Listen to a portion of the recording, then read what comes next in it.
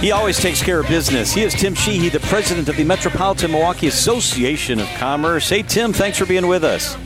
John, good to be with you. Hey, are you coming to the game? I am working tonight. Working? What does that mean? What are you doing? Well, what kind of work? We've got some work to do. There's a press conference announced tomorrow, and so I think there's going to be some movement on Milwaukee's discussion around shared revenue and a sales tax. Ooh, breaking news. Yeah, give it to us. Give us a hint. Can you tell us anything about that? I can tell you that Speaker Voss has called a press conference for tomorrow at 4:30.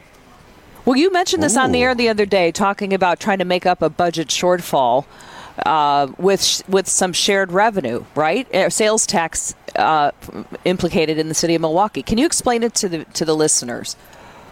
Sure. So there's really two parts of this. One is that shared revenue is an important revenue stream for the city of Milwaukee and other municipalities. The city gets roughly $230 million a year in shared revenue, but that has not increased in almost 22 years. And so they're looking for an increase in shared revenue, which presumably will be funded by a portion of the existing sales tax, and give the city and other municipalities an upside on additional shared revenue. Milwaukee's unique part in this is they want access for a sales tax for the city and for the county. And so I give Speaker Voss, the leadership in the Senate, and, of course, the mayor and the county executive great credit for staying at the table and really working through the details. And so presumably this will all take a large step forward tomorrow. I don't want to say it's a done deal by any stretch, but I think it's going to be a really positive step tomorrow. So, Tim, Robin Voss would not be holding a press conference if there wasn't going to be news that there was substantial movement on increasing shared revenue for Milwaukee and maybe other parts of our state. Will that be announced tomorrow? I think that's really up to the speaker to announce, but it's no surprise that they've been working on a shared revenue package, and they've been looking at the ability for Milwaukee to, in the county's case, add a sales tax, in the city's case, put a new sales tax in place. So lots of details to be worked out, but that's clearly what the speaker and the governor and the mayor and the county exec have been working on, going back to the introduction of the governor's budget. Tim Sheehy is with us from MMAC.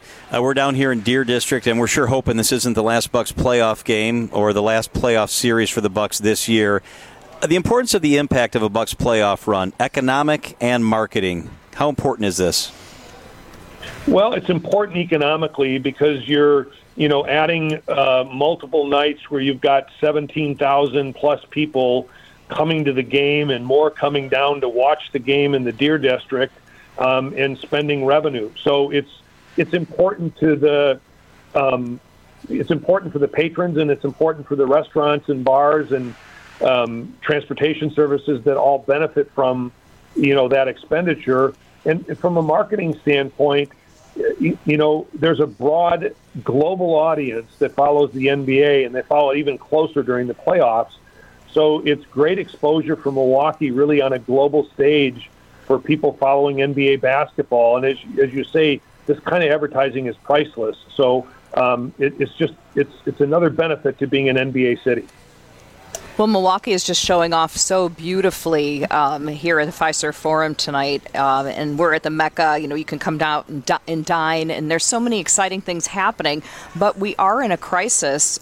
We've heard from the mayor that he's going to have to make big cuts, and that we're talking about police force, employees, we're talking about fire engines, maybe closing the libraries. These all sound very dire.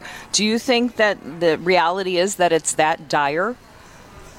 I do. I think that we have a clear and present danger when it comes to financing the city. This is about the only city in the United States, the only major city that doesn't have access to a sales tax. I just described 20 years of flat line on shared revenue. And so, and the city has a huge pension deficit that they're dealing with. So there's a clear and present danger that if we don't get relief through a sales tax, we don't get access to additional shared revenue, that the city is facing very dire budget cuts, which are not just impactful to the employees of the city, they're impactful really to everybody in the region who utilizes the services that the city provides, from public safety and the county and the parks. So, as I say, we have a clear and present danger, but I also think we have a clear and present solution, and that is adding to shared revenue and putting a sales tax in place. And again, I give the mayor and the county executive and the governor and the speaker and the majority leader great credit for realizing that this is not a can they can kick down the road any further. So, Tim, if the announcement is made that there's been a breakthrough on shared revenue and Milwaukee will be getting more money, does that come in time to stave off the 10% budget cut, which was outlined in the newspaper? Is it too late, or is this, no, good, we're good now? I don't think it comes too late. It depends how it's implemented. And, that's going to be a point of contention of whether there's a referendum or whether the Common Council and County Board are the ones that can enact it. In that case, it would happen sooner.